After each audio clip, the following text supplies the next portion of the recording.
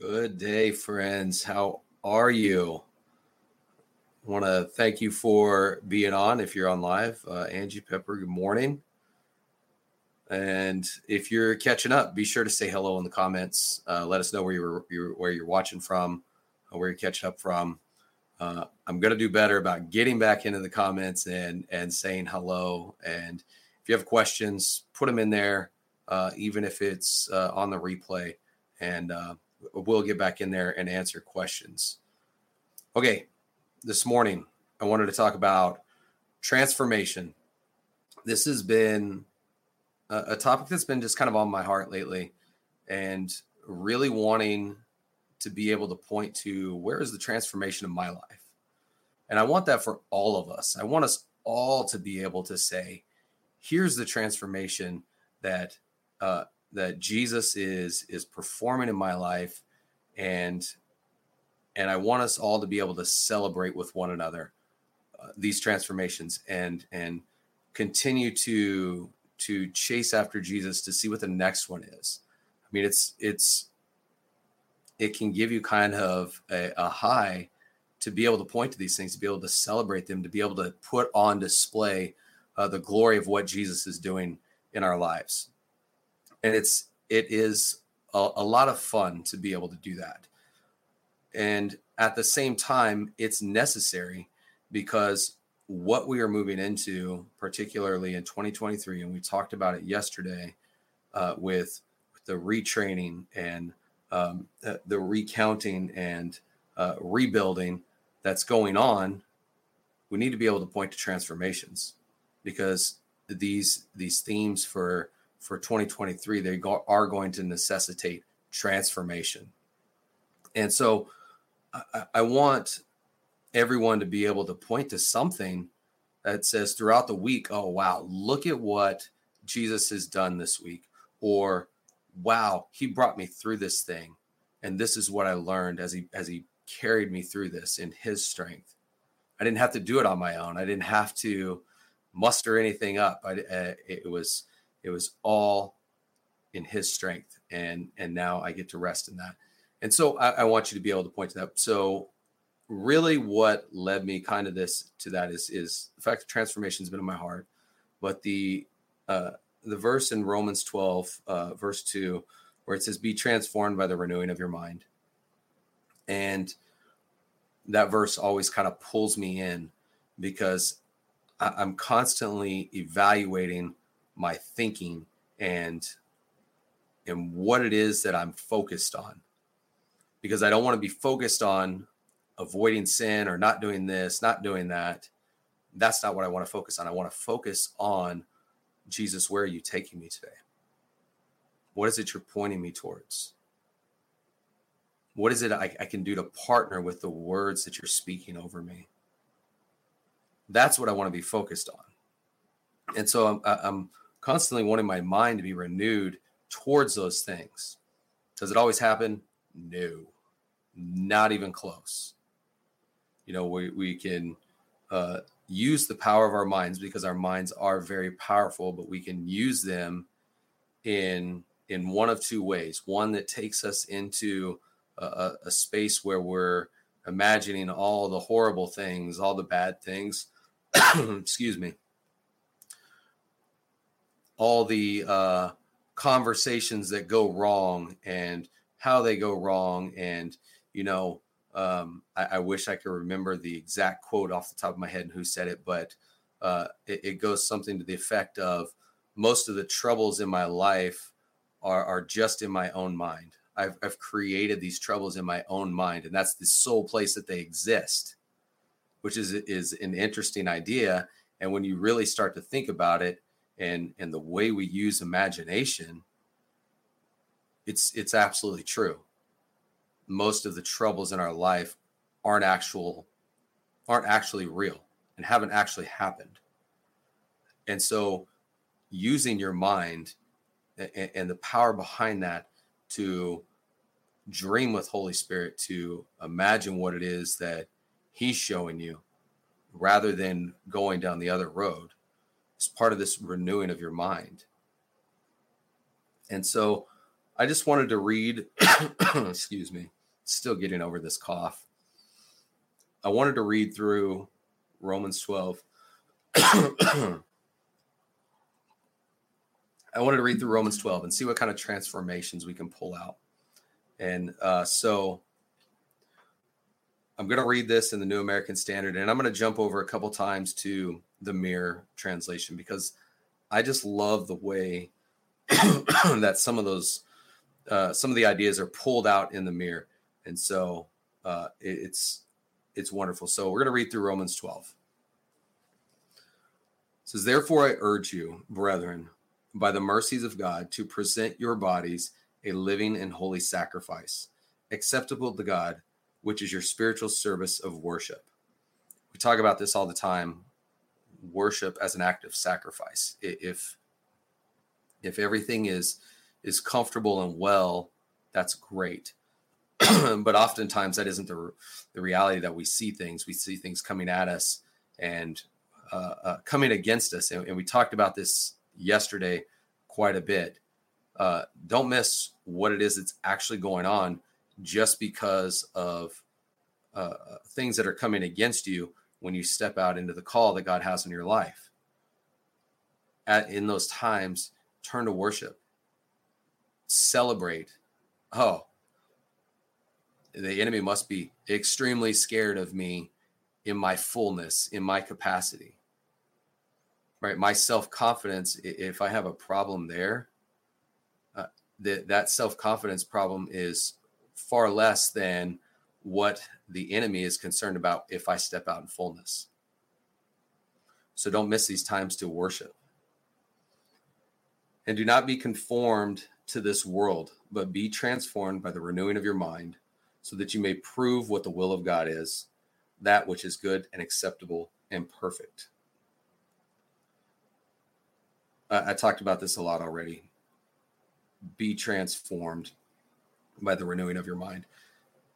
Be looking for these transformative points in your life throughout each day that you can point to the intervention of God in your life, and allow that to renew your mind, to build up your faith, to give evidence to the fact that you are walking out the call that God has in your life.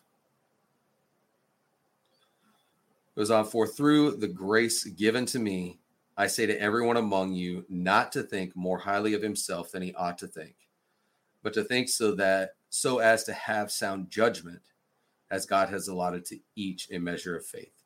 And really, this is just not thinking too highly of yourself in the terms of vanity. You should think highly of yourself in the terms of, or in the idea that you are a son or daughter of God. That should give you a level of high thinking that says, I'm royalty. I have access. That's not vanity. That's not arrogance. There's no ego behind that. It's reality. But we have to be able to wrap our minds around that and say, this is truth of me. This is part of who I am. And so therefore, I'm going to live that way. I'm not going to live a life that's less than. I'm going to come up higher, where I'm supposed to be at. It says, for just as we have many members in one body, and all the members do not have the same function, so we who are many are one body in Christ, and individually members one of another. Since we have gifts that differ according to the grace given to us, each of us is to exercise them accordingly. If prophecy, according to the proportion of his faith; if service, in his serving; or he who teaches, in his teaching; or he who exhorts, in his exhortation; he who gives with liberality; he who leads with diligence; he who shows mercy with cheerfulness.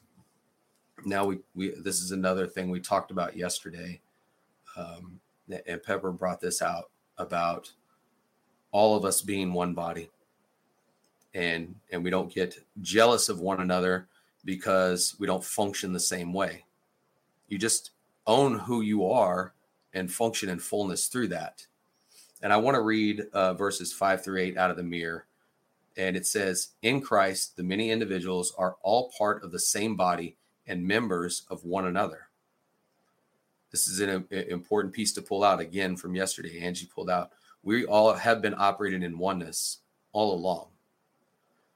The difference is what is it that you're actually bringing into oneness to share?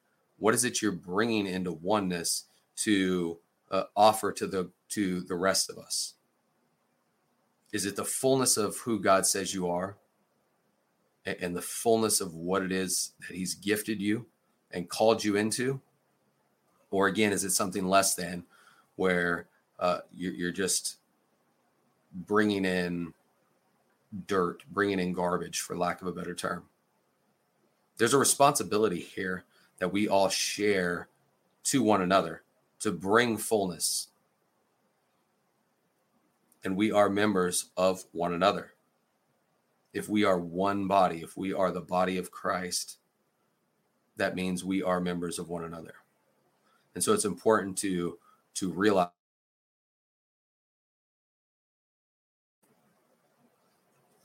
Am I back? Because, okay, I got to figure out what's going on with my internet. It's not good. Okay, going back into the Mirror, verse 6. Our gifts may differ in function, but his grace is the same. If it is your turn to prophesy, let faith and not a title be your inspiration. Title's not needed to play with all the things. There's your permission right there. If for whatever reason you're waiting to operate in the fullness of your giftings or even try out new gifts because you don't have a title or some man-given authority, there it is right there. You have permission. You're free to play with the gifts. Go for it. Verse 7, the same goes for every aspect of ministry, whether it be serving or to give instruction, or to just be there alongside someone to remind them of their true identity. This gives a new meaning to the exhortation, the gift of exhortation.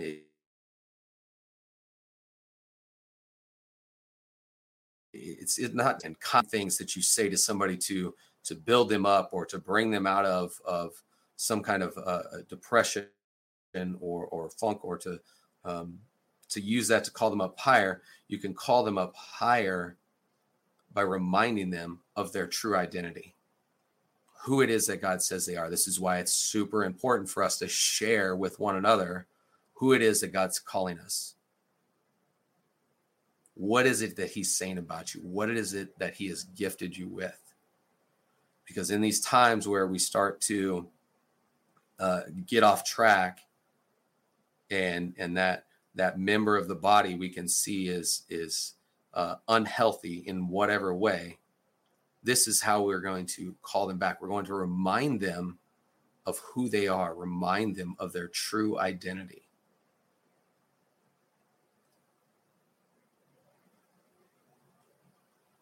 And I really can't stress that enough of really knowing one another and knowing who it is that God says you are. Because this is opportunity for all of us to make sure that everyone's upright. Because if we start to see somebody slipping, we can pick them up. I'm always going to go back to that. Am I my brother's keeper? Yes, I am. I own that and take it very seriously. Exhortation isn't just about fancy words and kind things to say. It's also about reminding people of their true identity. All right, verse 9. Let love be without hypocrisy. Abhor what is evil. Cling to what is good. Excuse me. The first part about this, let love be without hypocrisy. Let love be that which you do where you aren't wearing some kind of mask, where it isn't about pretending to love each other. Right? We all know we can fake that. It goes back to the same thing of just, saying kind words, just, doing nice things. Sure, we can all do that. We can all pretend to love, but let it be without hypocrisy. Let it be without a mask. It says, be devoted to one another in brotherly love. Give preference to one another in honor, not lagging behind in diligence, fervent in spirit, serving the Lord. Give preference to one another. I love this because this is an opportunity for us to really look at the value, the unique value that we each have. And it's an opportunity for us to hold one another up rather than tearing them down. This is giving up your place in preference of another. Right? If we are really going to have an impact with the kingdom and for the kingdom in this world, we have to start listening to one another. And we have to start honoring each other. We can't focus on the things that divide. What do we focus on? What? Okay. If we get back to the message of the gospel, back to Christ and him crucified for all people of all time, then we're not going to have a lot of these issues. So give preference to one another. And I want to read verse 11 out of the Mirror. It says, do not allow any hesitation to interrupt the rhythm of your zeal. Capture the moment. Maintain the boiling point intensity of spirit devotion to the Lord. This is something we've talked about a lot in terms of what is it you're taking out from Sunday morning and continuing to carry on throughout the week.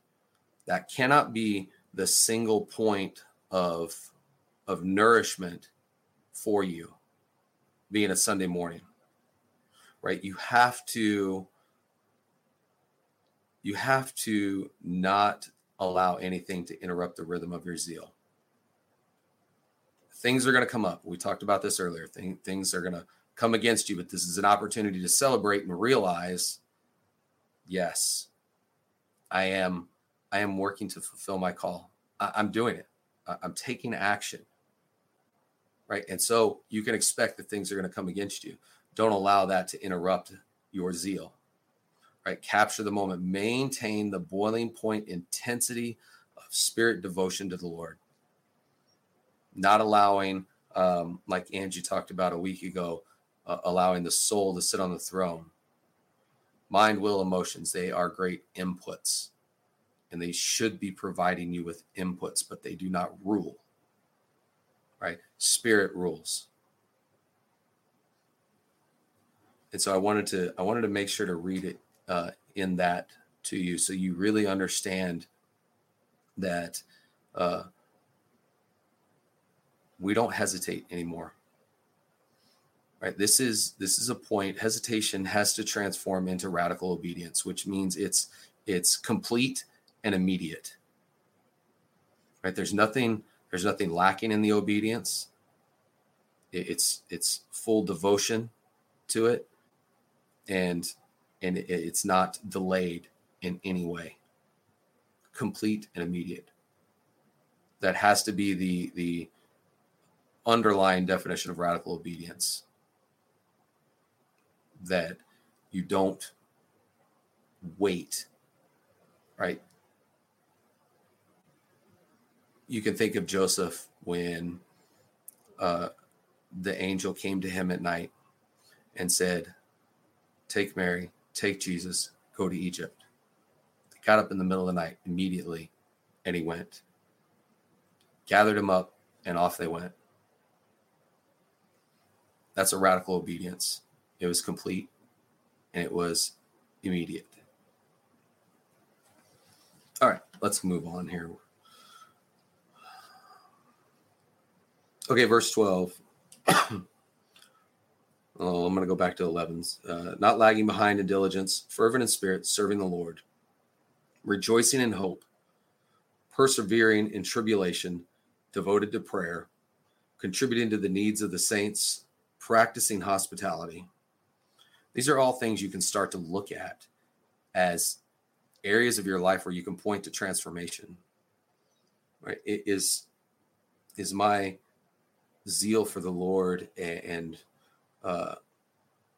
the boiling point intensity of that spirit devotion to the Lord, transforming me in these areas of rejoicing in hope, persevering in tribulation, devoted to prayer, contributing to the needs of the saints, practicing hospitality. Am I being transformed in these areas? Are you? It's a good question to start asking yourself. And it's an opportunity for you to share with people so you can bring them into your celebration. Verse 14, bless those who persecute you. Bless and do not curse. Rejoice with those who rejoice and weep with those who weep. Be of the same mind toward one another. Do not be haughty in mind, but associate with the lowly. Do not be wise in your own estimation. Stoop down, go low. Right? Don't be haughty in mind. Don't think you're above other people. Don't look to your own wisdom and understanding. Verse 17, never pay back evil for evil to anyone. Respect what is right in the sight of all men. If possible, so far as it depends on you, be at peace with all men. Never take your own revenge, beloved, but leave room for the wrath of God. For it is written, vengeance is mine, I will repay, says the Lord. But if your enemy is hungry, feed him. And if he is thirsty, give him a drink. For in so doing, you will heap burning coals on his head. Do not be overcome by evil, but overcome evil with good.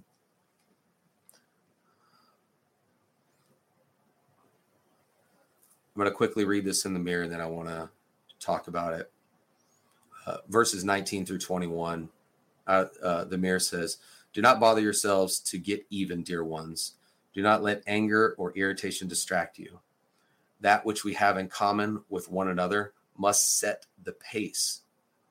Scripture confirms that the Lord himself is the revealer of righteousness. If your enemy is hungry, feed him. If he is thirsty, give him something to drink. These acts of kindness will be like heaping fire on his head and certainly rid him of the dross in his mind and win him as a friend. Do not let evil be an excuse for you to feel defeated. Rather, seize the opportunity to turn the situation into a victory for good. Interesting thing about heaping hot coals. There was an Egyptian tradition that people would walk around with a pan of hot coals on their head as an act of repentance. And so that could have been what Paul was referring to here as kind of this analogy of heaping hot coals. And so I thought it was interesting to do not let anger or irritation distract you, because those things can distract you. And then they get your mind going in that place we talked about earlier, where you're using your imagination in the wrong direction. And you're starting to create problems for yourself that don't actually exist. And then you start to stress, and then you're distracted, and you're no longer focused on where it is Jesus is taking you, what it is he's called you to do, no longer focused on the gifts that you've been given and what it is you're going to do with them. Again, what it says, what we have in common with one another must set the pace. We cannot allow the pace of relationship to be set by what divides us. It just can't be done. It has to be the pace that brings us together. Again, Christ and him crucified, what was done on our behalf that brought all of us into the family, that made all of us into one body. That has to be the pace of the relationship.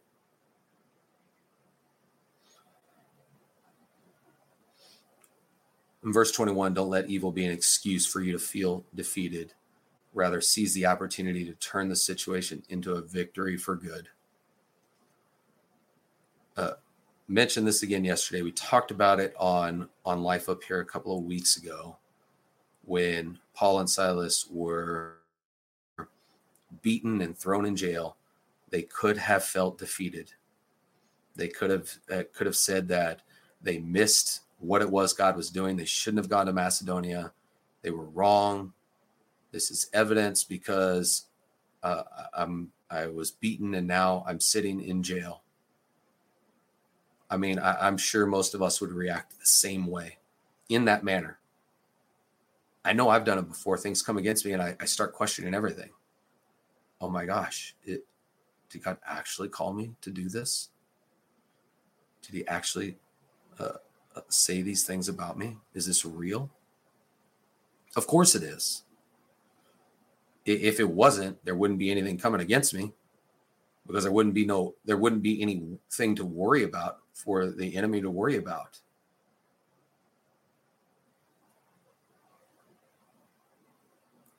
Second, you start to step out into the fullness of who it is that God calls you to be, there will be resistance that comes up against you. Celebrate it. Bring everyone into the celebration. Because if you hide it, like, I'm going through all this stuff and it's just bringing you down, and you don't shine light and bring other people into it, it's going to be that much more difficult. So bring people into that. Celebrate it. All right. I hope that this helps you to be able to start looking at some different things to point to say, here is where I'm being transformed. Celebrate that with everyone and start to look for the next one. Continue to come up higher and higher and higher with every transformation. Don't take one transformation and say, oh, that's it. I've been transformed. Nothing else needs to happen. Don't stop there. Get with Holy Spirit this week. Have conversations with him about it. Continually, every day. Don't let just Sunday morning be your single point of nourishment. All right. Kingdom Indivisible. I'm glad you put that in the comments. This is something we want to offer out again. We've put this together to help people with transformation, to help them get prepared for what's next. Right throughout 2023, go to the website, check out the blog, see the prophetic word for 2023, and then jump over under mentoring. You can find this link or copy and paste it right out of the comments there, and check that out. What we want to do is meet with people every week and offer some instruction, but really allow opportunity for conversation, to be able to bring ideas together and to talk through things. And so that's what we want to be able to offer up. There's more information on the website. If you have questions, you can email us your questions, info@uneditedlife.org, and we will get back to you and answer questions. All right. I hope you all were able to get something out of today. I would love to hear your biggest takeaway in the comments. So drop that in there, and look forward to hearing from you. Have a great week.